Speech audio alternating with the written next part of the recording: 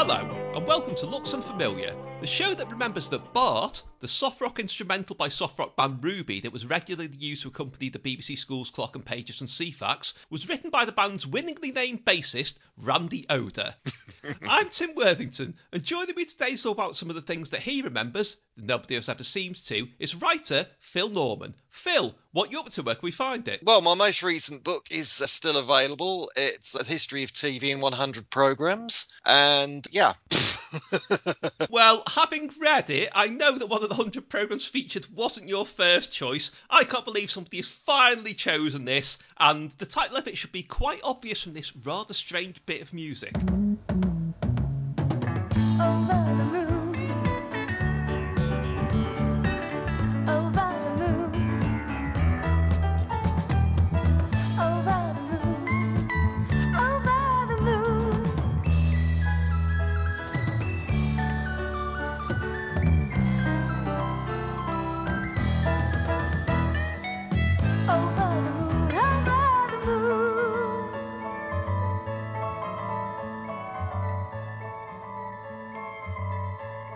Okay, the theme there from Over the Moon, a programme with opening titles that are just seared into my memory, and I suspect they will be into yours as well. Yes. I'm surprised, this hasn't been done before, because this programme was around for like years and years, wasn't it? It was first shown in 1978, and apparently it was repeated until 1983, and probably about 15 times during that time frame, I think. Yeah, so basically the opening titles, it's that kind of cute, but very kind of disorientatingly cute look that a lot of stuff had around that time. So I think what the character who's exploring the world in a state of wonder is meant to be is a cross between a hare and a question mark, although it looks more like an elephant and a paperclip. It's got a very strange kind of sightless eyes.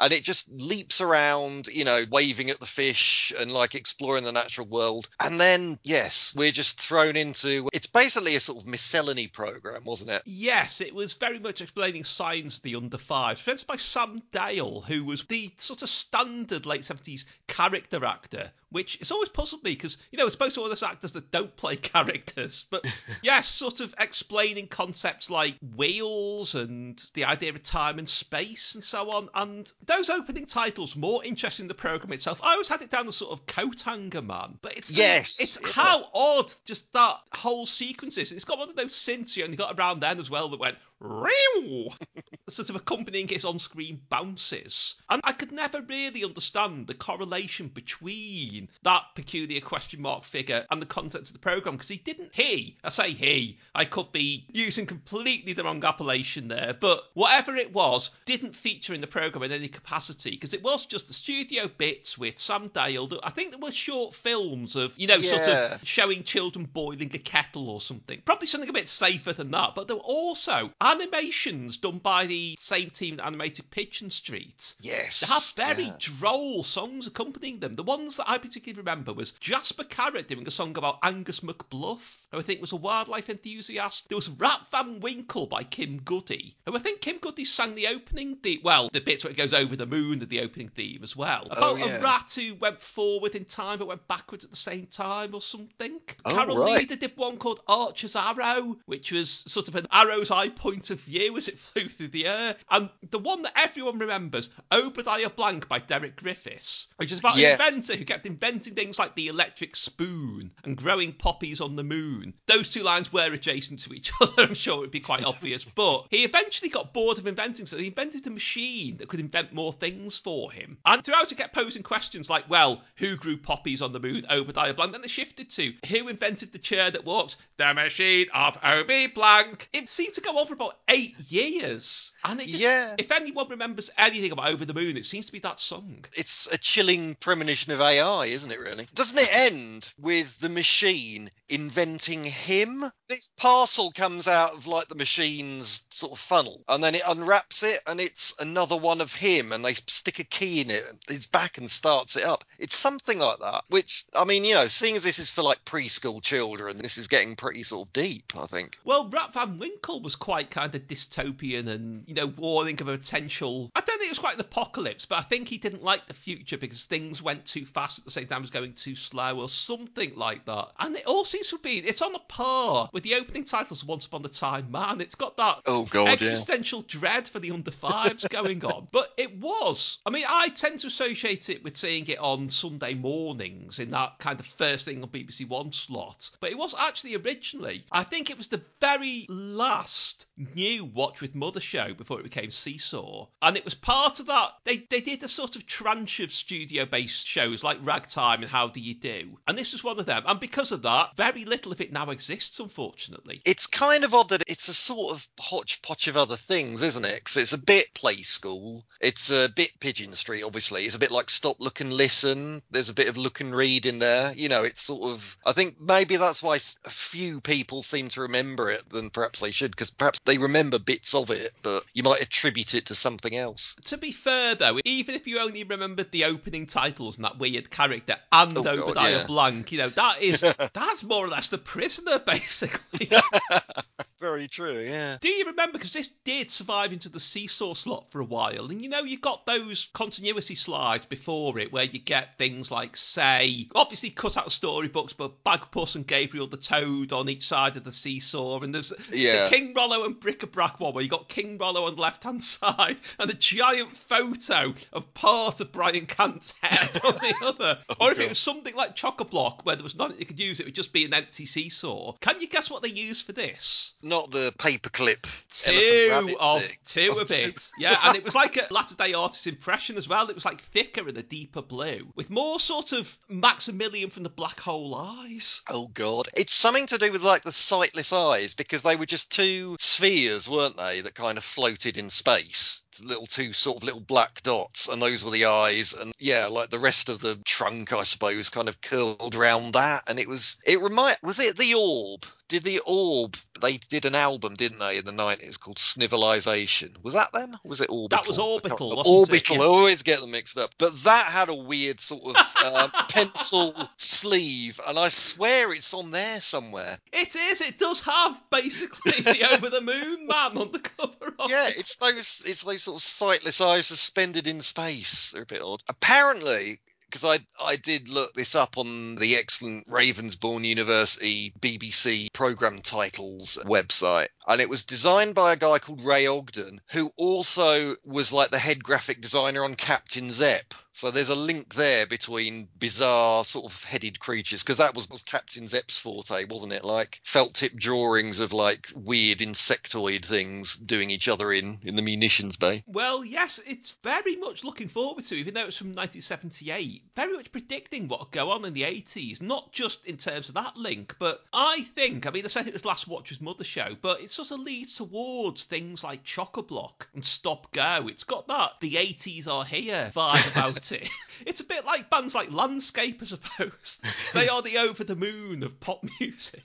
Yeah, but there's something about the character that just seared itself into my brain, and it took me ages before I could put it to a program. It's one of those things, isn't it, where you just have this image and it's so vivid. It's just so vivid, kind of, you know, in your memory, and then everything else kind of, I don't know, gravitates around it. Well, I suppose we have our lucky stars to thank for Obadiah Blank for that, because I'm sure whatever that thing was, he probably invented it. Okay, we're moving on to your next choice now, and while it does sound a little bit like you were slightly disturbed by the Over the Moon Pin Man, I'm not sure you've been quite so frightened by this.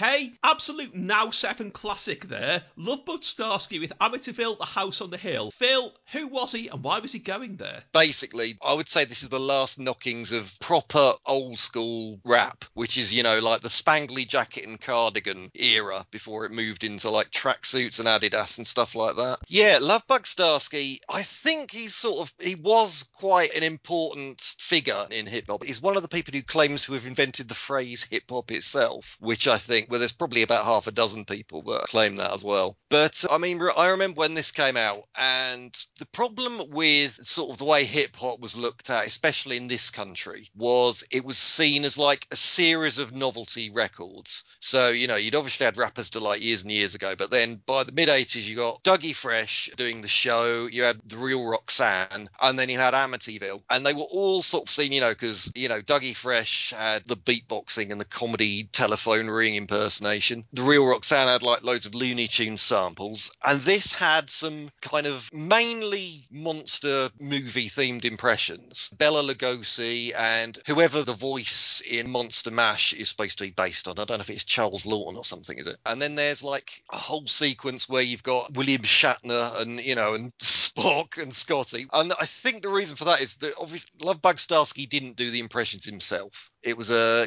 guy who was like on the improv circuit at the time. So he's kind of like a sort of probably somebody who would knock around with like Jerry Seinfeld back in the 80s. His name was Ron Darien, I think. I'm glad you could find that because I couldn't find it, but I have a vivid memory of at the time when this was out, Simon Bates getting really angry on Radio 1 when he found out Lovebug Starsky hadn't done the voices himself and going, nope, not going to play it, nope. Better put another record really? on. Yes, he was furious. So justice at last for the impressionist. Yeah, because I don't think he was credited on the sleeve. I don't think. So Ron Darien had like two gimmicks. He had one thing where he did an impression of a malfunctioning airport tannoy, and then his other routine was about watching in the mid-80s, watching late night reruns of Star Trek. And he'd do the voices. So obviously when they got him in to do like the monster impressions, he said, I'm actually slightly better at doing Star Trek ones. Can we squeeze Star Trek in anyway? And so they did. It's not a massively pivotal record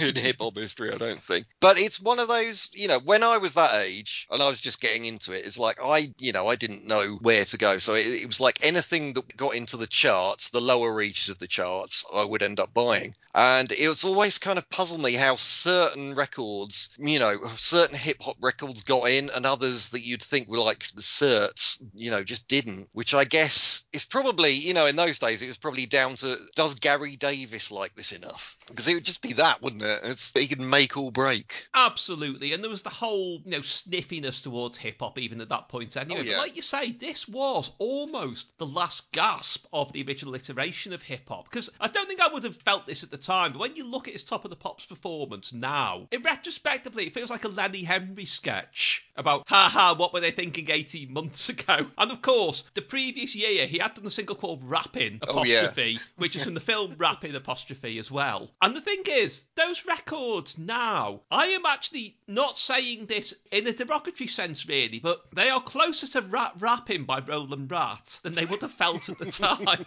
It was a bit like there was sort of almost a year zero at some point in 1986, probably related to Run DMC. Yes. And all of this started to look a bit kind of, I don't know, unsophisticated maybe, which, wasn't really fair, but that's how fashion moved on at the time. Yeah. Well, definitely, suddenly you got, Run DMC. Well, Run DMC had been around for a while, I guess, but, visibility in like the charts in this country. Yeah, there's like 1986, 1987, Run DMC, Eric B. and Rakim, even Salt and Pepper were clearly like, from a different kind of genre almost. Well, I was just about to criticise the lyrics of this, but mentioning Eric B. and Rakim... Things did improve lyrically, but I don't think they got that much more well thought out because do you remember what their cunning plan at the end of Paid in Full was to cover the fact that they'd taken so long to make the record that their girlfriends would be annoyed? It was that they would tell their girlfriends the record had taken a long time to make. Oh, yes. You go to your girl's house and I'll go to mine. That was it. But here, I do have a problem with the fact that Amityville is not really, in any quantifiable sense, the house on the hill. And it is not No. somewhere where these classic horror monsters will congregate either. It didn't come out around Halloween, did it? It came out in like May. Because Yeah. I remember hearing it I associate it with the summer of that year. So it's not, it wasn't a Halloween related thing. It was just, there. Because I had bought his album on the strength of that on cassette, obviously. And yeah, everything else is just like pretty standard of that old school era hip hop. There's one song at the end, which I think was basically just them trying to pad the album out, where they just have a like sort of almost proto trip hop beat going on for about 8 minutes. And he does like monster noises over the top just for like 8 minutes. He's like going with some effects on. It's clearly smacks of, oh God, we got to get this album up to like 40 minutes. And again, we could chortle at that, but what was bonus beats by NWA if it wasn't quickly True, B-side? Just have some beats, and they're bonus as well. They're free.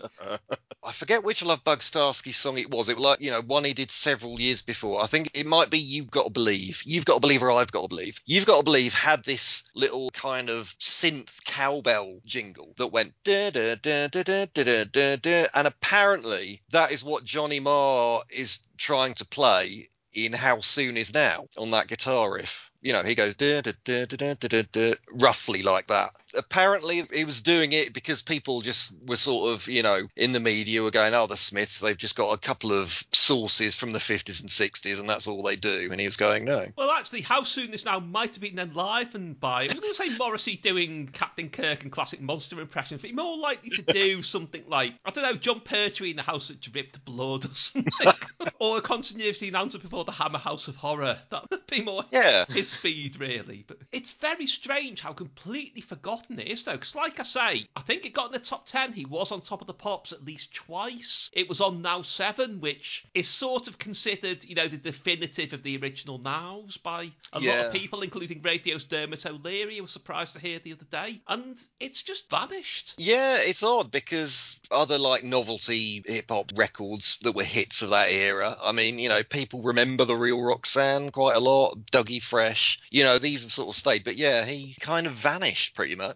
I mean, his lyrical, what was the line? When I got to the house, the grass was over the fence. It wasn't just as high as the fence, it was over the fence. No, it was over the fence, yeah. Just setting the scene. Yeah. But as you say, it's kind of unfair in a way that because there were so many actual novelty records that used rap, because it was seen as quite an easy thing to do, genuine rap hits kind of got shoved into the novelty bracket alongside them. I mean, Amityville's not entirely innocent of being a novelty record, but yeah, I think, some of them got a bit of a raw deal, perhaps. Well, I think as well, the goalposts have been moved on what constitutes novelty in that regard, because some of those things that they sampled were not joke samples at the time. Well, and, no. You look at, if this is a novelty record, then what's to say 3 is the magic number shouldn't be? Because it samples, a school's television programme. Yeah, exactly, yeah. Because something like, the Real Roxanne hit, Bang Zoom Let's Go Go, that is built, I mean, for all the Looney Tunes samples and everything, that is built on a sample from, like, John McLaughlin. Really? Yeah. It's, the sort of, I can't remember what tune it is, but, the basic, that sort of clangorous noise that's going in the background throughout, that is a John McLaughlin sample. The bit that sounds like milk bottles falling down the stairs. Yeah. It's the start of, this heavily revered sort of prog jazz rock maestro. Okay, well, on that surprising note, moving on to your next choice, which is, this is actually from a film version of it, but it's a book about a youngster who might not have had that much time for novelty rap samples. Okay, keep it together. Don't get confused. Don't let those thoughts get in the way. Maybe Amy was right. Maybe my life is a mystery. There's so much about my past that I don't understand. There's so many locked doors. What are you looking for, Skipper? I need some air for my tires. Behind the old barrel. I have to keep it hidden because you never know these days. Okay, bit of dialogue there from the 1983 film version of I Am the Cheese, based on the 1977 novel by Robert Cormier. Phil, what was this? The thing is, this is kind of like a bit of a guilty secret of mine, because when I was young, when I was like a school kid, I really hardly read anything at all, which is something I've always regretted. Partly because I wasn't really encouraged, the family didn't really encourage it. And when teachers did, they'd always give me something like, The Hobbit, which, loads of people like. I didn't go for any of that sort of thing. But also partly when I did pick a book, I would gravitate towards stuff like this. Basically, I Am the Cheese is a story about a kind of an American schoolboy, and he's taken a mysterious bicycle journey across New Hampshire or, some kind of eastern part of the United States. And gradually, and this is mixed in with like these suspicious sounding interviews, he's being interviewed by some kind of authority figure about his past. And as things go along, you work out that at some point his dad worked for either the FBI or some Secret Service organization. He got in trouble with the mob and they had to go in witness protection. So him and his parents, when he was about 4 years old, they just uprooted and had to change their names and, go and live a different life and everything. So he's obviously got a bit of trauma from that. And then, you gradually fill in this picture as he's going across. You cut between these interviews and him taking his bike across America. And then at the end, I suppose I should say spoilers for like a 50-year-old children's book. So it turns out in the end that his parents, he didn't only have to uproot and go and take on this new life, but his parents were actually later killed in a car crash, which may have been an assassination attempt. And so at the end of the book, he's on his bike, his parents are dead, and he hasn't actually been cycling across America at all. He's just been cycling round and round the grounds of this secure mental health facility where he's going to spend the rest of his life. And that's it, the end. Yeah, so I'd read a book like this and then go, well, I don't think I'm going to read a book for a while now, if they're going to be like that. It's astonishingly downbeat and grim, but it's one of those sort of kids' books that, do that. And yeah, that's the sort of thing. I had the amazing sort of facility of just picking out books that ended up like that. And then I just go, oh, God. Well, I was wondering how you came across it, because it strikes me as a sort of book that there would always be. Every school library had one book where you just used to look at it and think, how did that get there? Things like The Dragon in the Garden or Gowie Corby Plays Chicken. Where it seemed at odds with the entire ethos that your school tried to present as its image. Yeah, that's probably what kind of attracted me to them in some bizarre way. I must have been a glutton for punishment. Yeah, I think the cover of this was just like a morose-looking kid sat in what looked like a prison cell with some keys hanging on a like hook in the background. And yeah, obviously I thought, yeah, that looks like a riveting read. That'll be good. But yeah, it's it's a haunting book, definitely. It gives you like a very vivid image. But yeah, downbeat is not the word, really. Well, yeah, I was going to say there does seem to have been a trend for downbeat young adult, I suppose you call it, fiction in that era. And I'm not quite sure why, because surely things were bleak enough in the real world without needing to fuel that with entertainment as well. It is that sort of, it does annoy me that there's that split view of the 70s where, we're now encouraged to think that everything was basically like, no disrespect to Series 1 of Look Around You, which I love, but like Series 1 of Look Around You, like Life on Mars, like a public information film. Whereas, where was Hartley Hare in all that? Where was the milk tray man?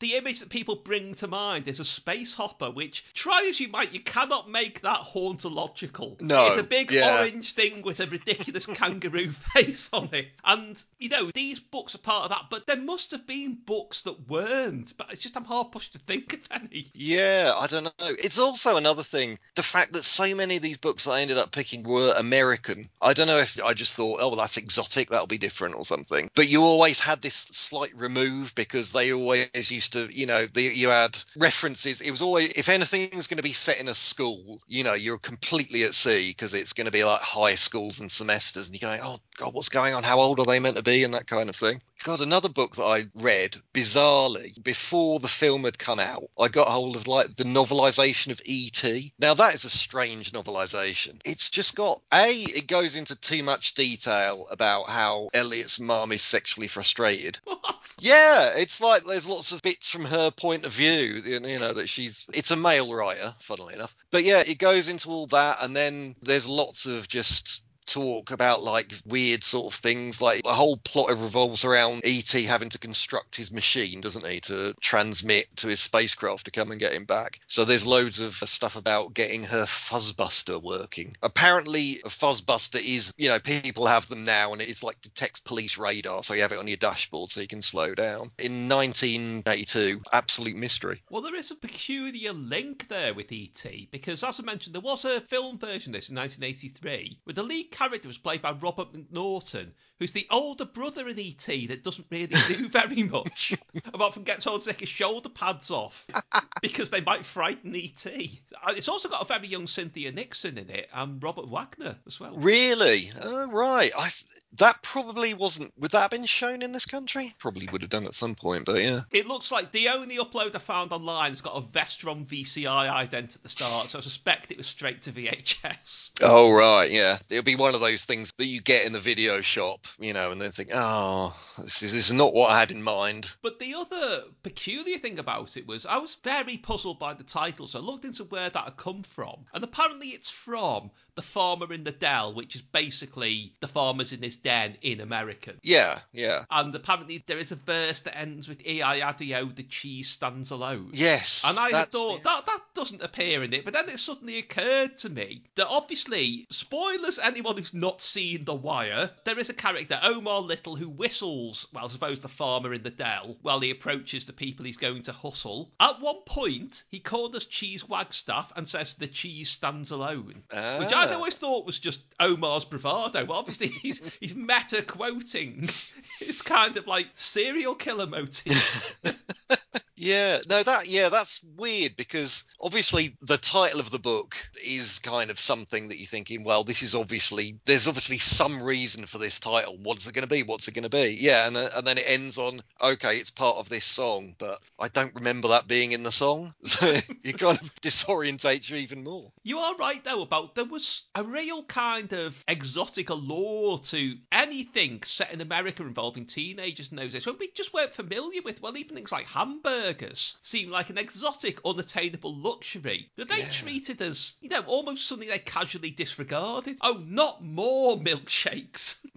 When did people in this country stop saying beef burgers as well? Because that, it was it was always beef burgers, wasn't it? Until sometime in the 80s. I suspect you could pinpoint that by watching all of the McCain's adverts in the 80s in order. Not Birds. I would have persisted with beef burgers until about 3 years ago, probably. But McCain's were always sort of trend surfing, so they would have been straight onto that. But yeah, you are right, that did happen. I presume there's no town in Germany called Beefberg, but there may be. That was where the bootleg Beatles played. Okay, well, had you actually got the chance to see the film version in a cinema, you could probably have bought one of your next choice on the way in. WFLA. Wearing farcical lino attire. WFL. When Friday lands askew.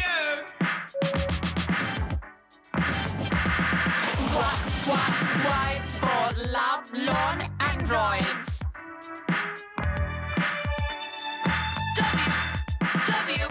WFL. Hey, it's too short. Drink cool. 3 Cubans flavor. No tin, no fizz. Okay, an advert there for WFLA, which seems to be the only factual detail that is still out there about this drink anywhere on the internet. So, Phil, fill us in. Yeah, well, it's probably more the advert than the drink, because I don't remember ever even seeing it in like a shop. But yeah, the adverts were, for a short while, for probably like a space of a couple of months, they were kind of ubiquitous. Yeah, so WFLA is basically a milkshake. But it's a milkshake aimed at, if not adults, then, the older, cooler kids. Because they got, I don't know which company kind of marketed it, but whoever did obviously said, right, we're going to go all in on style for this one. So they got the people who were behind Max Headroom and a load of other stuff like that. Rocky Morton and Annabelle, is it Jankel or Yankel? Yes, of course, they did the Quattro advert. Yes, of course, yeah. So they commissioned them to do, basically, it's kind of a proto radio sort of Max Headroom affair is slightly before they did Max Headroom, but it has the geometric backgrounds that always used to spin behind Max Headroom's head. They've got some of those in. It's kind of a corny concept, really, because they thought WFLA, which I don't think stands for anything. I just think the marketing department, one of them had been on holiday in Florida, and he liked the fact that WFLA, which is like the local radio station, be advertised everywhere. So he thought, oh, that'll be a good name for a milkshake. Yeah, so they had this thing. So they said, right, okay, let's invent some wacky things that WFLA can stand for. So you've got Wives for Lovesick Androids. They do a little green screen setup of that. So you've got like people in cardboard robot costumes holding flowers and then driving around in sort of Mr. Smith bubble cars. It was just sort of a bleak comedy, but with a heavy sort of helping of like Blitz magazine style thrown in. So you can see they've got their market. You know, if this is a milkshake for Robert Elms, basically. Well, yes. I mean, I remember these adverts, and looking back now, they look kind of like a trailer for a show on Channel 4, where you saw it and thought, I don't understand what that is, I'm not watching that. Yeah. It's got a weird mishmash of, the music is quite retro, but it's got sort of vocal interjections like you might have heard on the New Music record. Visually, it's somewhere between the cover of ID and sort of 20s design. It's an early example of, apparently there's a proper name for it at the time, young fogies, but I've always called it frisp chic. That sort of weird 80s view of the 20s that was around. And this is an early manifestation of that. And I still cannot work out, I don't think I ever encountered anyone in real life who was interested in this frisp chic stroke young fogeyism at all. But it did seem to be everywhere. Yes. As an aspirational, attainable goal in some way. Yeah, there was an odd sort of, I don't know, was it because there wasn't really a sort of overriding kind of fashion or style in like the mid-80s? It was a bit of a kind of hodgepodge of things, wasn't it? So perhaps it was just like, oh, right, let's pull something out. Let's go pre-war and kind of see what we can do. But even then, Milkshake is surely more affiliated with the 50s, and there had been that sort of neo-50s revival in the late 70s. Would it make more sense to tie it to that? Yeah, from a commercial footing rather than the style footing. Yeah, didn't all sort of adverts for kind of, you know, novelty, like there was a lot of instant tea, wasn't there? They experimented with that a lot, and all those sort of adverts had women in sort of like 1950s skirts standing at a diner. The Shell petrol promotion adverts, they were all doo-wop, weren't they? Let's go to the shop.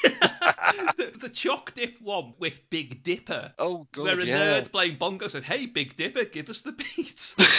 Because all the kids who were going to buy Choc Dip obviously wanted to race out after seeing someone who was a bit like the Fonz, but not quite. There were loads of them. There was that Walker's Crisps one with Just So Joe, where it had this kind of doo-wop gang following him. Oh, that's right, yes. His name's Joe Jones, I'm a fussy so-and-so. That's why they call him Just So Joe. Yeah.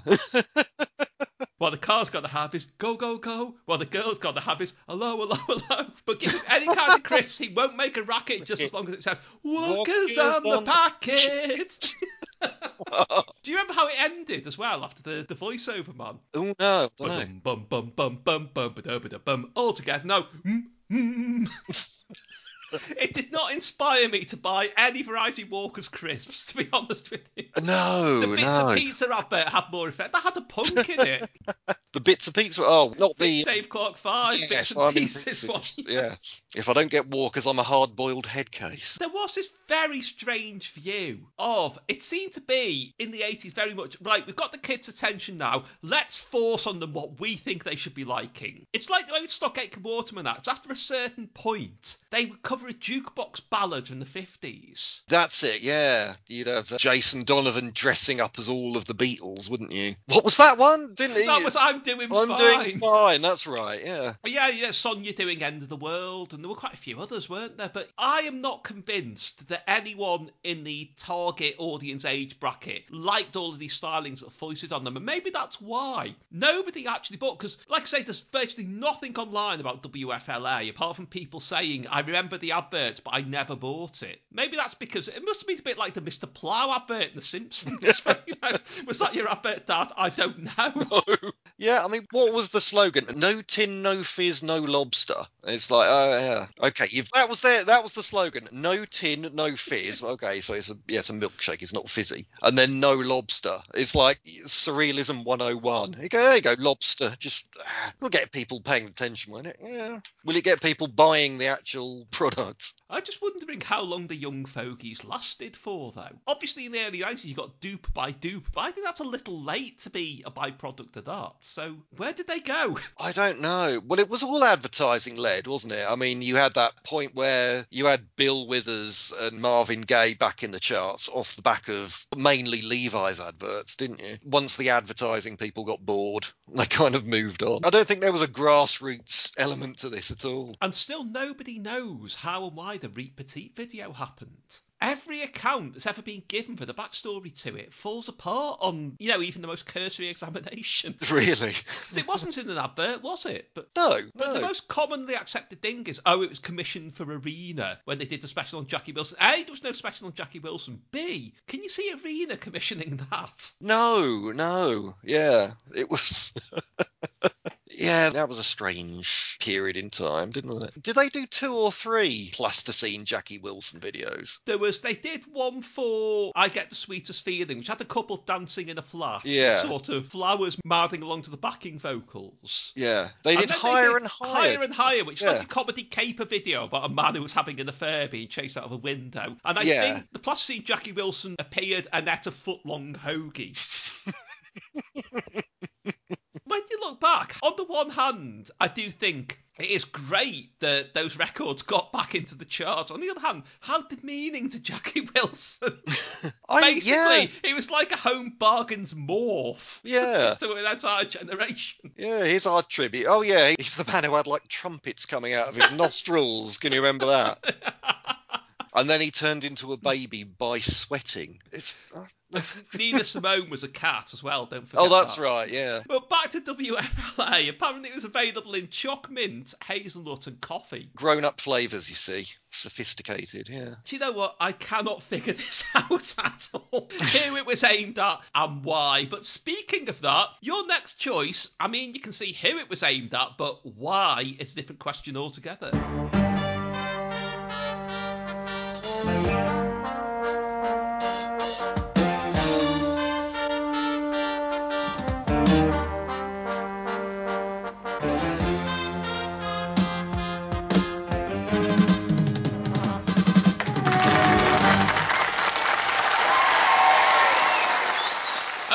That might sound like it should be a TV theme from 1964, and believe me, the visuals that go with it look like they should be from 1964, like they were entitled Suive La Piste or something, but it's absolutely not. It's from 1985, and it's Spy Trap. Phil, what was going on here? This is one of those children's game shows that is not really so much a bright idea as like sort of half a dozen quite dull ideas kind of stuck together. So, yeah, Spy Trap was kind of like a junior espionage quiz. So you had 2 teams from various schools, I guess, of 3 kids each, and they were given kind of a spy mission. They were supposedly given a mission to be trained as spies, but this took the form of some quite bog standard kind of memory tests and observation tests, that kind of thing. It was presented by Bill Homewood, who's probably most well known as the guy who spoke backwards in an Australian accent on the adventure game, and Bill Pertwee from Dad's Army. So basically Bill Homewood would be there training them, asking kids. He was saying in that piece of film we just saw, what colour was the man's hat, and that kind of thing, observational stuff. And then in between these rounds, Bill Pertwee would make them do press-ups. I suppose it was like, he was trying to do a junior Krypton Factor. So it's like, okay, we got the mental and the physical end. So they just run off to this room and like the boys had to do 10 press-ups. No, they had 30 seconds to do as many press-ups as they could, and that gave them extra points. The phrase was, whenever they had one of these rounds coming out, Bill Homewood would say, it's time to swing along to the sweat room for some punishment with Pertwee.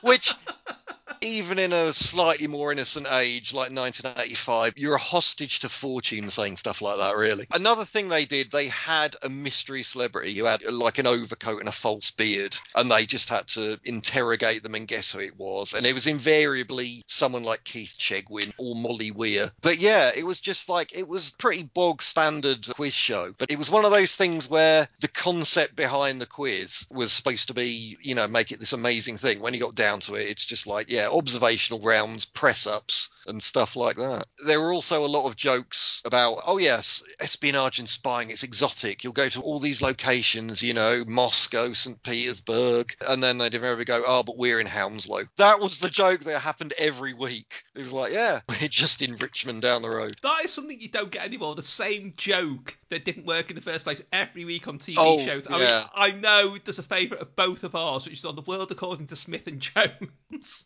Every single week in the archive clips, they would contrive. Just somebody who had a slightly bunched up face and longish hair would say, look, it's Mel. It looks nothing like me. Yeah. The good thing about that was at least you had Mel Smith acting a different reaction each time. We go through this every week, Griff.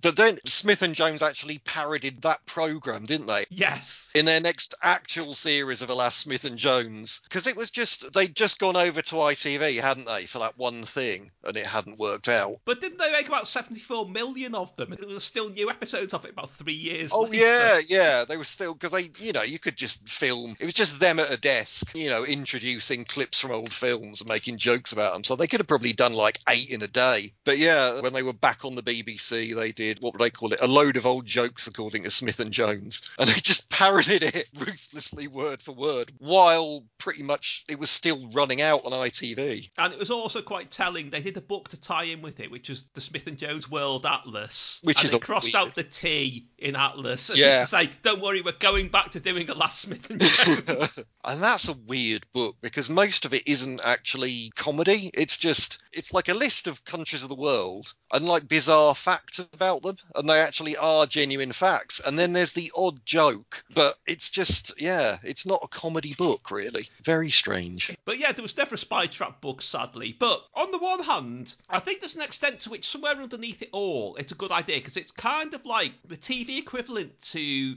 when you would get those presents of mysterious sort of manufacturing provenance, where it'd be like, solve your own Sherlock Holmes mystery. And it'd be a huge plastic tray with loads of gadgets in, and then the copy of A Study in Scarlet in the middle, with, a plain cover with just the name of it on. It was sort of like that, it's kind of like an attempt at some degree of interactivity, lots of can you figure this out? But there are 3 major problems with it that should have been noticed straight away. The first is, it's based on the fallacy that was everywhere at that time, things like Beat the Teacher and Finders Keepers as well, that children want to see other children doing well and winning things. They don't. Yeah. They want to shout at them for getting things wrong, which is why Nightmare was such a big success a couple of years later. Yeah, exactly. Second problem is that, like you say, there were these interludes with punishment with Pertwee, and who wants to see PE after you probably just had double PE last thing at school? Yeah, that was always weird. Nobody wants to be around to that. The third and biggest thing is, this was when Children's BBC had this big relaunch, when it ostensibly moved up to date in some ways. Yeah. And the broom cupboard was introduced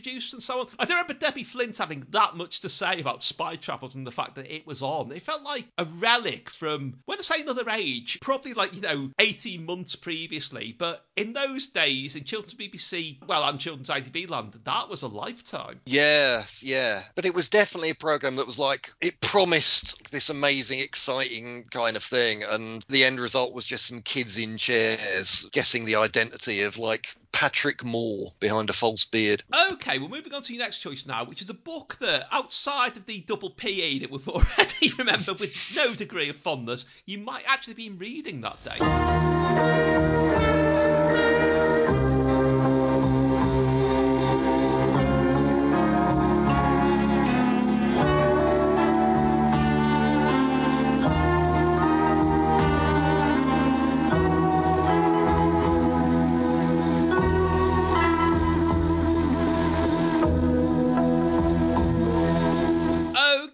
Because there's not really anything I could use as a clip for this. That was obviously Art Decade by David Bowie as a very crumbly affair as the theme music from a shared obsession of ours, Jonathan Miller's States of Mind, because that's the nearest thing I could find to, what is Media Mind?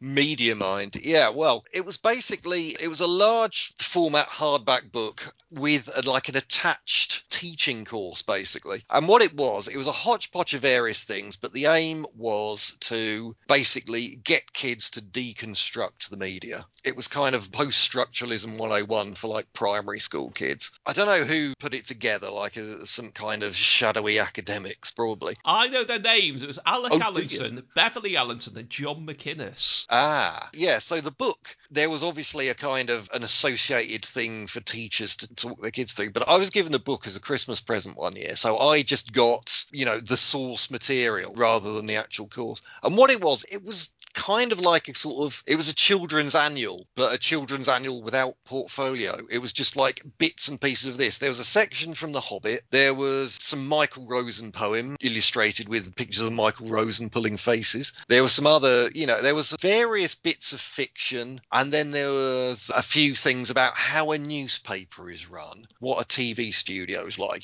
quite dry things that had obviously been clipped from other sources and kind of vaguely linked by someone doing cartoons of these kids, with magnifying glasses looking at a newspaper, or kind of, holding their heads in sort of, thoughtful poses. There was a lot of this. There were lots of photographs of the Muppets, presumably. So I don't know, this book must have been a nightmare to clear the rights from if they bothered. And then the main bit I remember in the middle, there was some kind of cartoon comic strip about, I think it was set in a TV studio or something. And it sort of carried on for a few pages. And then there were about 8 pages where the strip sort of kind of fell apart and they printed the same thing over and over again in like different colours. And then after there was just a few pages of this kind of abstract collage bits and pieces, and then it gradually resolved. And so, you were literally deconstructing the comic strip, but there was no punchline to it. It was just, you see, we've pulled it apart. Now I suppose you were meant to sort of go, oh, well, yeah, I see now a comic strip is made up of different elements, like the illustrations and the narration, and it's made me think. But yeah, it was a very weird book to just have. I mean, if I'd have come across this, in a classroom, there would be, a teacher would have obviously said, oh, look, what do we think's happening here? Well, and that kind of thing. But I just got hold of this thing. And yeah, I don't know if it actually encouraged me to sort of look at media more closely than I was already. I just thought, wow, this is all sort of very strange. And again, slightly disturbing. Mainly, it's because it didn't seem to have like a readily sort of understandable point to it. Well, this is literally, I suppose, a textbook example of the fact that I've always thought it's strange that schools' books should not exist in the real world. I remember being really freaked out when it was in the charity shop somewhere. I saw a copy of, do you remember there were those maths books, Alpha and Beta, and Ready for Alpha and Beta, which is kind of introductory things. That I saw a volume of Beta in the charity shop, and it really kind of bothered me, thinking, what's the chain of events that ended up with it being there? Did somebody steal it from a school? It's like if you went round to somebody's house and they had a copy of Trick of Law amongst their books, you'd be saying,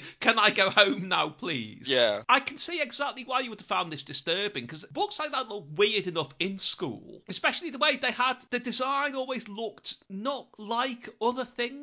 And like, I'm sure that comic strip would have looked not quite like an actual comic strip. Yeah. But without even that context of school, it must just seem like really weird. Oh, yeah, definitely, yeah. I always felt like I shouldn't really have this, has it been misdelivered? But yeah, something like, oh God, the Longman French books with the La Famille Marceau, you wouldn't want to sort of see that in a bookshop. Those should live in the cupboard at the back of the classroom and go back there at the end of the year, and that's it. They shouldn't be in shops. And there was an offshoot of that where those books you only got, well, say you only got them in school, sometimes you would get them in, say, like, if there was a row of books in a church group or something, where there were sort of large format photographic ones that, told a story of a day in someone's life or something, but didn't seem to have any thread or through narrative, really. Just the fact that something was going on looked really weird. Just something about the correlation between the size of the image and the size of the text and the font looked wrong. And also printed on this really sort of musty greaseproof paper style pages that all seemed to be falling out as well. Oh yeah, there was something, they were not like other books, were they? There was something, it's either it's like you say, either the paper or the binding, or, the covering was sometimes a bit wallpapery. There was something that suggests it wasn't even printed in the same places as proper books. Apparently it was published in, I can't make out an accurate year because there are about 5 different possible years given online. Oh, good lord. Maybe it's a series actually, but by Bowman and Noble. I can't find anything else about. Oh, right. Not Noble and Silver. No. I mean, it's got a lot in common with their comic universe, I'd say. Noble and Silver could be a choice in themselves, but we should just rewind slightly and explain States of Mind, I think. Oh, yeah. States of Mind. As I say, I do remember when I first got hold of Low, the LP, and that's on side 2. Is it the last track? And as soon as that started, I thought, this is from the TV, surely. This is from a TV thing. And, obviously this was back in the 80s, so I had no way of kind of checking it. But yeah, eventually you discovered it, didn't you? Did you know that it was from States of Mind, or did you just know that it was from a program? Well, my background was that I remember States of Mind being repeated on a Sunday after Windmill and taken Oh Body Sword for It on BBC Two. So, after the sort of family-based fact shows, factutainment shows, you got Jonathan Miller talking to psychologists in a very dry manner about various states of mental decay and collapse. Yeah. And the fact that there was no way back from some of them. And obviously this title sequence with these sort of green concentric circles, obviously supposed to be the mind. With this tune playing over it, seems to me to be like a toxic version of the Ormond Cheap theme. It is basically only cheap could like There She Goes by the Laws. And eventually when I heard Low, I thought, that's States of Mind. And the missing link was when TV Cream first started, in the long gone and much lamented, people still ask me about it now, themes page. Yeah. Do you remember there was a section called Mystery Themes, which had 3 things in it? Yes, yeah. There was a sort of like funky wah-wah guitar thing we've never identified. There was what became the theme to Looks Unfamiliar, which we later found out was the theme from the book programme. One of the book programme's themes, yeah. And there was also a bit of Art Decade. And you are right, it was me that said that was States of Mind with Jonathan Miller.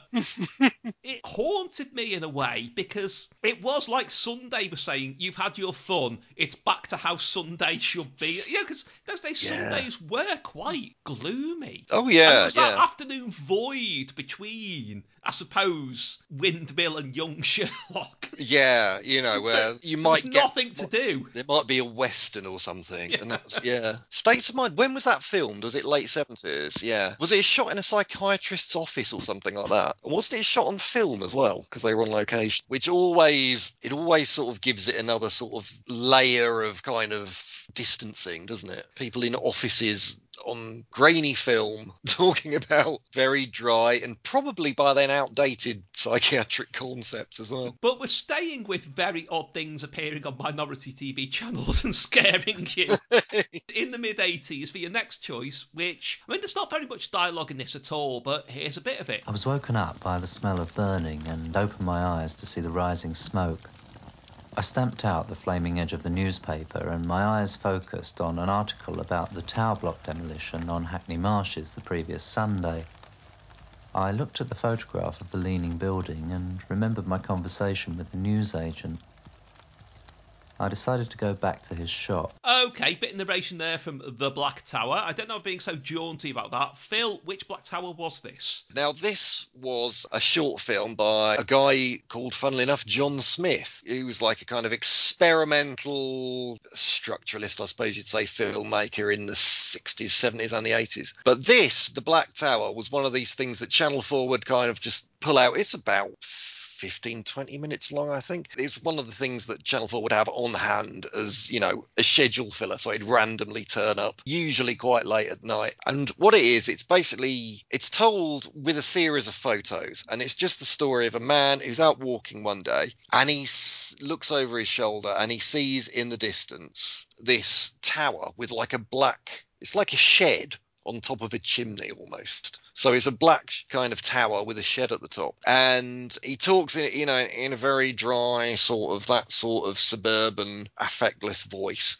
about how he saw that and he thought, oh, that's interesting. And then he went on with his day. And then the next day he sees it again, but in a totally different part of town. And then he keeps seeing it more and more in different angles. And this is all done just by still photos of, obviously photo montages, because they're sticking the tower into these different locations. And gradually he gets obsessed with it. And, it's basically, as in all stories like this, he eventually just goes mad and loses it. So, yeah, it's yet another nice, well-adjusted, happy thing that I used to see. Well, it's certainly a satire of something. You can state that with absolute certainty. I do think, though, it ties in with... It's a very odd time in the mid-80s, because on the one hand, you've got, Prince Charles criticising modern architecture, with his, it's a monstrous carbuncle business. But on the other, it was a default thing where, where young offenders would be hauled before the cameras for something like States of Mind, and would say, well, it's not our fault, it's the buildings in it, they make us this way. Yeah, sick building syndrome. So it's tapping into that, the idea that the whole of society was against you just by existing. Yeah, alienation. There was a lot of that, especially on Channel 4. This was interesting because this would just appear. I don't think it would even be sometimes it wouldn't even be mentioned in the schedules. It was just like dropped in. And it wasn't like, you had things like Ghosts in the Machine, which was like a compilation of experimental stuff. But that was like introduced, and they'd say, here's so-and-so from Poland who's done this film, da-da-da-da-da. So you had some context. But this just kind of appeared. And yeah, because it's done in this really deadpan way, you wouldn't quite know what to make of it, until you were halfway through, even then. And that's something that you don't get on Channel 4 now, or anywhere now, just these random things just kind of appearing that you just catch out of context. And I think we're missing something by not having that.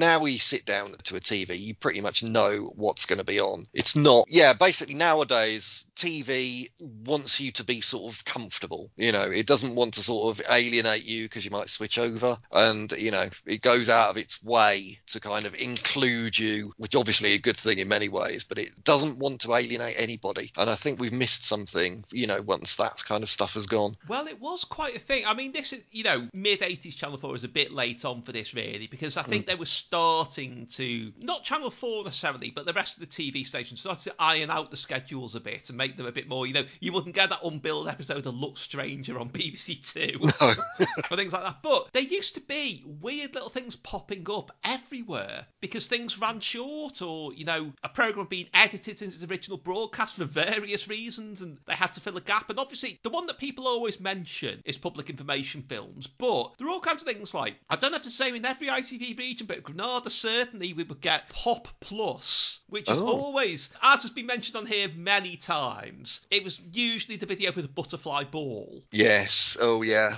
The ones I remember turning up all the time as well, the video for Jimmy Jones by the Vapors. And also Big Log by Robert Plant. Oh god, no, actually, yes. He drives into a petrol station, doesn't he? And that's sort of it. Yes, I do remember Big Log. Yeah, that turning up. Venice in Peril used to turn up a lot, but there were all kinds of other weird things everywhere. Like the thing I've never managed to identify, which I'd love to know what this was. I used to think it was part of a programme. I now don't, because believe me, I've checked all the programmes that I thought it could be. Unless my theory that it was originally just tacked onto the end of the Colour Andy Pandy for some reason and has since become lost is correct. Sometimes there would be, in the Watcher's Mother slot, footage of dandelion seeds being blown away, intercut, I think, with a clock, with a voice saying 1 o'clock, 2 o'clock, 3 o'clock, and it was like the sort of thing somebody would make to say Nixon was a maniac with his finger on the button, but in reverse. Oh, right. But so many people remember this, and nobody can identify it. Oh, right. And it was because there was, oh god, I forget, it was like Hubert Humphrey or some presidential candidate did that, didn't they? Yes. It's like a backwards version of that for the end of How Do You Do? Wow. Yeah, no, I don't know what that is. But yeah, I did. I mean, I've checked. It wasn't at the end of How Do You Do, or Over the Moon, or Colour Andy Pandy, as far as I can tell. So what was it, and where was it from? Well, that's the thing, you see. This stuff would just appear, and then, you may see it again. But yeah, it was just sort of, and these things were often not in the schedule, so there's not even a record that they've been shown outside of your own memory. Channel 4 was full of that, and full of things like this as well, where it was difficult to say, were they social commentary, were they horror, whatever it was, they didn't seem to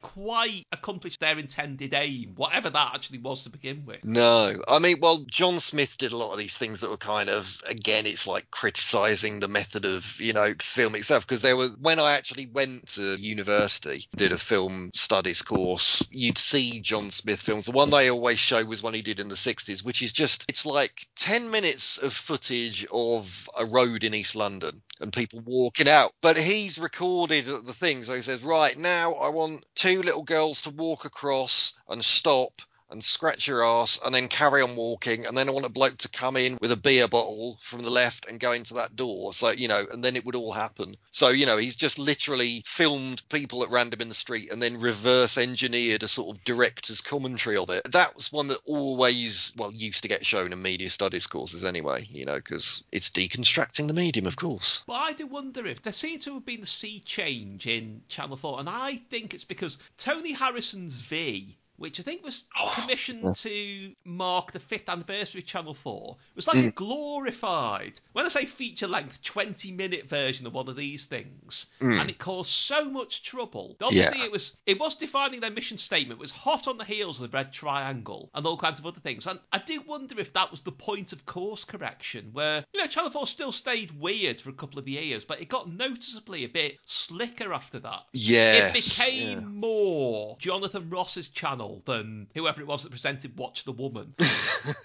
Yeah, definitely. I should say Watch the Woman was a feminist sort of Yeah. broadside tirade show. It wasn't just watching women. It wasn't a video for boys by Sabrina.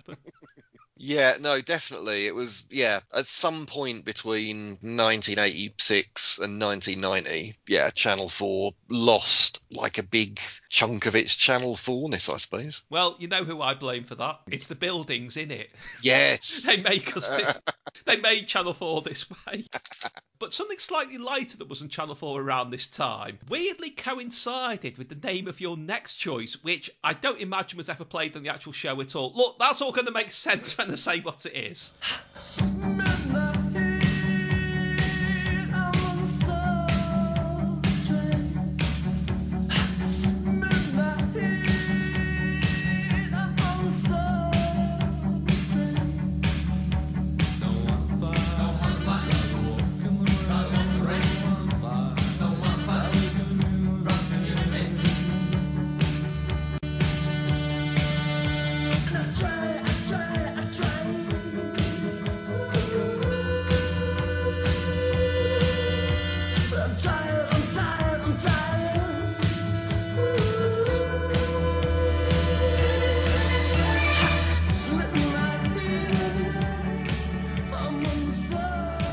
Okay, a bit there of Soul Train by Swan's Way. No, not Soul Train the programme. It's nothing to do with that. This was a single that got to number 20 in 1984, and I don't think anyone apart from you remembers this now, Phil. Yeah, it's funny. This kind of links back to the sort of the young fogey thing that we were talking about, because this is a prime example of that kind of sort of terribly sophisticated, slightly retro zoot suit kind of jazzy grown-up pop that you would have, in the middle of the decade. You'd have stuff like, you'd have Sade, Carmel, of course, and stuff like that. But yeah, you'd have Soul Train. So Swan's Way, I don't know much about them. Two men and a lady. They just did this, as I say, sort of like retro, really sophisticated pop that's sort of got a tune, but not quite. There's a lot of woo-wooing in it. And the video was extremely sophisticated. It was them getting taxis to jazzy nightclubs and then standing on stage with a double bass and, the undone bow tie around the neck and hats at rakish angles and all that kind of thing. It was definitely that sort of fogyish,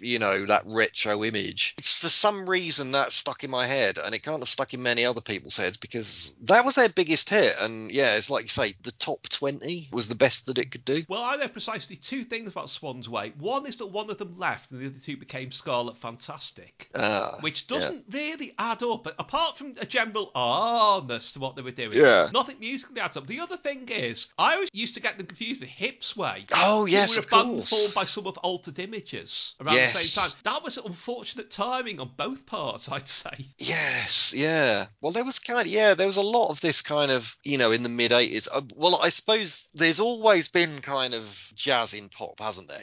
In the early 80s, you had stuff like Pig Bag, you had Blue Rondo a la Turk, and all this slightly sort of jivey stuff. Then you had this sophisticated stuff, didn't you, in the mid 80s? And then I guess what would you have towards the end of the 80s? Acid jazz and everything like that. There's always been this kind of slightly sophisticated jazzy sort of. When were Mezzo Forte around? Was that was the mid? That was about 83, 84, wasn't it? Who did the Garden Party? Yeah. Which always used for about 3 years to back every Tonight on BBC Pop rundown. Yes.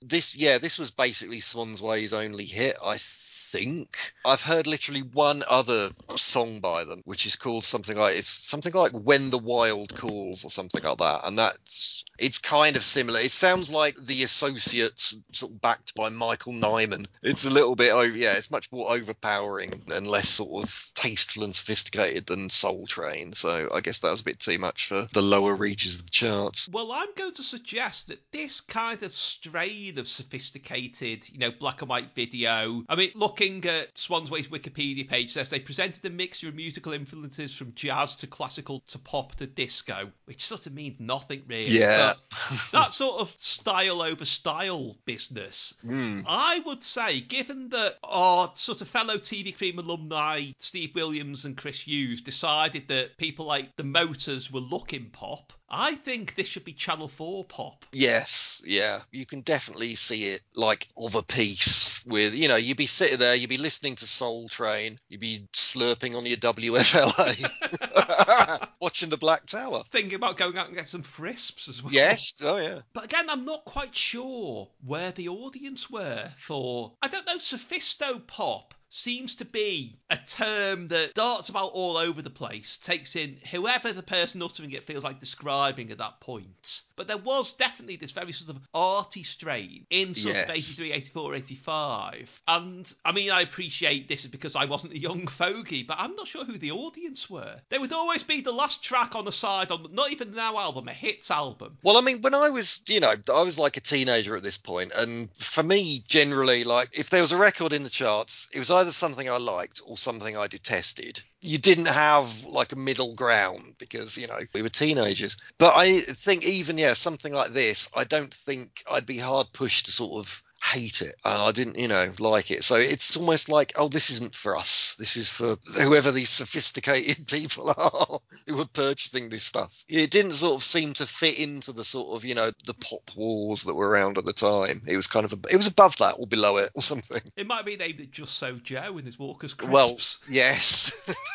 But again, that vision of style sort of struggled on for a bit, because I would say, I know I am alone almost in my appreciation of this, but it informs the Absolute Beginners film, 1986. That's very much rooted in all this. Yes, yeah. Right up to, nobody remembers the Tango advert before the big reinvention, which is the one of the, I don't know, the kind of mishmash of Miami Vice and 50s, where teenagers descending on the cafe to play pinball to the strains of Apache by the Shadows. Oh, I don't remember that. It was something that had a very long reach without really seeming to have that much real world influence. And that sounds like a cross between like the Tango adverts and those old Tizer adverts with like the Oblivion Boys. Okay, well, between the two decades that the young fogies were interested in, there were quite a few decades full of entertainment and style and design and whatever that fell outside their radar, should we say. And one of them was your last choice. Now, I don't know what we're going to use as a clip here, because at the time of recording, I've looked high and low for any footage of these guys and found nothing at all. There'll be but nothing. We'll just see you on the other side.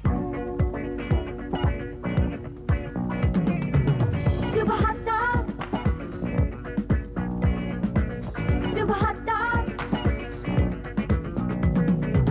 Super hot dog. You look so good to me. Super hot dog. You're everything you wanna be. Super hot dog.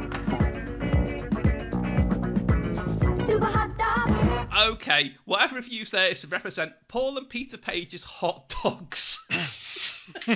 They are not actual hot dogs, are they, Phil? No, they're not. Basically, this is my abiding memory from the only professional pantomime I ever went to, which was, I believe, 1978. It was Aladdin at the New Theatre, Oxford. Little and Large were headlining. I can't remember what roles they were playing. Presumably Eddie Large was the genie, and maybe Sid Little was the bloke who stands next to the genie. Norman Collier was in there. I remember hardly anything about him. Charlie Caroli was in it. I've probably blotted him from my memory. But what I do remember vividly is in the interval, the lights went down, the house lights went down and all the lights at the stage went down. We're in total blackness. And then under the tiny spotlight, there were a couple of people, a head to toe in black, operating these puppet dogs, which they looked a bit like sort of old English sheepdogs. There are lots of tassels, lots of fluff around, and they just did a sort of thing that performing dogs would do, run up ramps, sort of roll over and that kind of thing. And this was Paul and Peter Page's hot dogs. They seemed to go on for ages, but I was a very small child then, so I just probably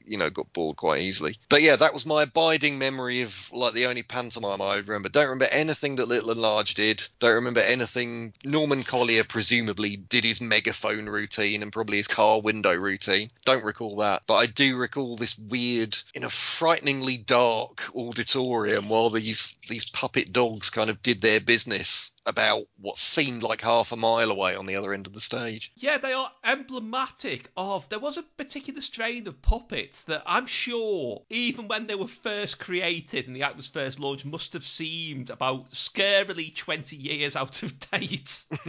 Yeah. They really are leading the pack. I've tried to find out anything about Paul and Peter Page. There's almost nothing out there, apart from some variety posters as far back as the 50s saying that hot dogs are from BBC TV. There's a photo of them with a puppet that looks uncannily like Dan Heckerty. And they had something to do with that Mr. Turnip business, which has always been something, the more I read about that, the less I understand it. Mr. Turnip? Oh, was that a 50s BBC thing, whirligig, but... Oh, whirligig, yeah. I don't get that at all. And the more, like I say, the more people try to explain it to me, the more unclear it is. But yeah, the hot dogs were apparently called Toff, Scat and Boney. Oh, right, they had names even. Oh, and they enough. were appearing on Cracker Jack as late as 1982. Wow. And I assume, well, probably all over ITV as well, because it's exactly that sort of act that you would get on children's shows around then, where they knew their glory days on the circuit were behind them. Yeah, definitely. And some of them wisely took to children's television. I mean, I remember them turning up on things. When I say on things, I couldn't tell you what. That is a very useful definition. But yeah, just completely gone. But like I say, just an absolute classic example of those puppets that were more frightening than entertaining, but without being grotesque. Yes, yeah, they were just kind of there. I think it was just the fact, as well, that you were in complete darkness while these things just did very basic sort of tricks. So you had no choice but to give them your full attention, which is something that Charlie Caroli might have thought to do. But yeah, as I say, it worked because I remember them to this day. I mean, presumably they're husband and wife team, aren't they, Paul and Peter Page? It so often seems to be like a sort of married couples thing with puppetry in this country. I don't quite know why. I think so, like the couple who did Pinky and Perky as well. But I have literally just found out they were on the Little and Large show a couple of times. So there's a link there. Oh, right. Yeah. I'm trying to think. I don't recall ever seeing puppets in Panto. I saw Fred Feast from Coronation Street as Baron Hardup. Brilliant. Oh, yeah. Good. Was he forever checking the beer? I think there were jokes about that, actually. I just remember the place being full of a million dads saying it's funny because he's called Fred Feast and it looks like he's had a feast. Hey. Yeah, even Panto itself was a different industry back then. And people in this position could make a comfortable living from it because they go on for months as well. Yeah, I mean, it was like the late 70s, the first... Was this the start of... When did, celebrities from the world of film and TV start appearing in pantos? Was that in the 70s or that might have been in the 60s, I suppose? There are examples in the 60s. Well, famously, the Beatles were in panto a couple of times, which people refused to believe for some reason, because they say, no, they can't have been. They did the White Album, but, they were just a variety act. Well, yeah. And I think Cliff and the Shadows were, but I think the mass market thing really starts with, I can remember there being would have been about 1970, 1979, a lot of excitement about the fact there were proper bona fide celebrities in panto at the Liverpool Empire, which, the everyman in the Playhouse still had local talent and so on. Yeah. And obviously that culminated in the bizarre, sounds almost unexplainable when you hear it now, anecdote about me meeting Mr. T in KFC in Liverpool because he was a genie in Aladdin, and he just got for Kentucky Fried Chicken one night. But I think that was really when that began, was about 79, 80. Yeah, because I think the previous pantos, it was generally just, people who did this for a living. And, I think, they were starting to muscle in on that, yeah. Although there was something that I went to that fills people with jealousy to this day, which is, at the time I had no real idea of what it was or the relevance of it, but I actually saw the original production of Ken Campbell's pantomime Old King Cole. Oh, at the Everyman in Liverpool. Yeah, I am full of jealousy. My God. Yeah, I was taken to see that. I remember really enjoying it, but it wasn't until years later that I thought, blimey, that's like going to see Sid's Pink Floyd. Yeah. Was Sylvester McCoy part of the troupe then? He was. Yes. Oh. No David Rappaport, sadly. Oh. But yeah, panto. I mean, I don't even really know what happens in panto these days. Is it all rock and roll space musicals still, or? I don't. Well, I mean, the one near me is the Hackney panto, which is famously they've never had celebrities or abs from Five as a guest. They've always kept it traditional, and it's a very respected thing. So that's kind of in a separate world of its own. But I think generally it is abs from Five. As buttons. Can I just ask though, given that how traumatised you were by this section of this pantomime, and on your previous appearance on Looked Unfamiliar, you talked about the Country Life Christmas box and how much that disturbed you. Yes, yeah. Was there anything that ever left you looking forward to Christmas? Am I like the Phoebe Cates of Looks Unfamiliar? It's probably, something as mundane as the fact that I knew that I was going to be able to watch the wrong box at some point because it's always on between Christmas and New Year. So it's like, oh yeah, the wrong box will be on. That's good. But did you prefer it in the afternoon slot, or let it be part of the Michael Caine appears in Pulp on Tuesday, foot of the Radio Times late night season? Yeah, possibly, yeah. The ones that I would associate with the wrong box, one of either the Three Musketeers or the Four Musketeers, because they always seem to show those, the Richard Lester ones, and oh god, there's a third film that I just always, Juggernaut. I mean, that's probably what, people always every year do the Die Hard is a Christmas movie thing, so yeah, I would probably go for Juggernaut. Roy Kinnear getting slowly drunk because he knows the ship's going to explode. And there was always, somehow, Carry On Cruising was always on in the afternoon on the day you finished school for Christmas, where it'd be a half day. You come home and Carry On Cruising was on. That's true, actually, yeah. I don't know what link that had, but... Yeah, I do, yeah. If I ever see a clip of Carry On Cruising, you do have that that vague feeling comes back that school is going on somewhere, but not for you. And if there's ever a message to draw from Looks Unfamiliar, I think it's that. As long as I don't have a copy of Media Mind. Oh god, no, I think they've all self-destructed, probably. The pages fell out. Phil, it's been brilliant. Thank you. Oh, thanks very much.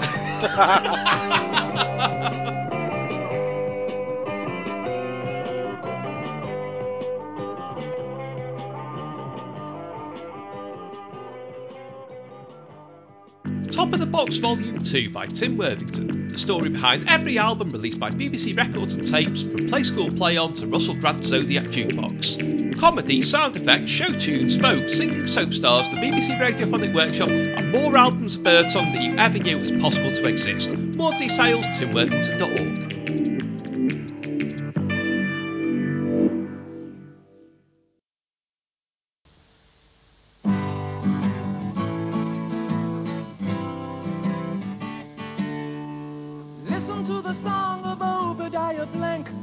Some thought a bit of a crank, but for the great Obadiah Blank, we've got our lucky stars to thank.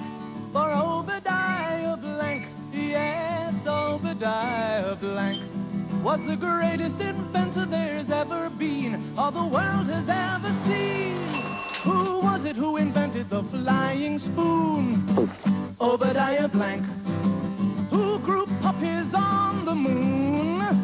Obadiah Blank.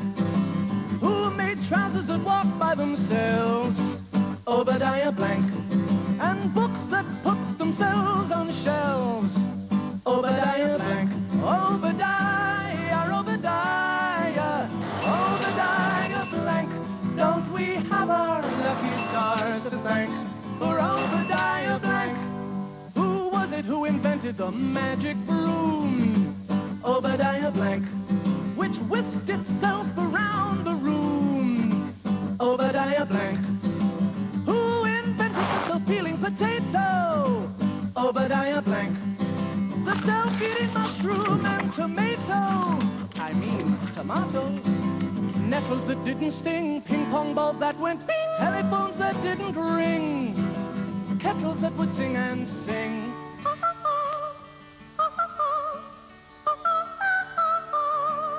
Of inventors, Obadiah Blank was surely the king. Then one day, sad to say, Obadiah Blank felt the years upon him weigh, and his heart sank. I'm getting no stronger, I'm getting no younger, I don't know how much longer. Great thoughts can come from the think tank of Obadiah Blank, for whom you've got your lucky stars to thank.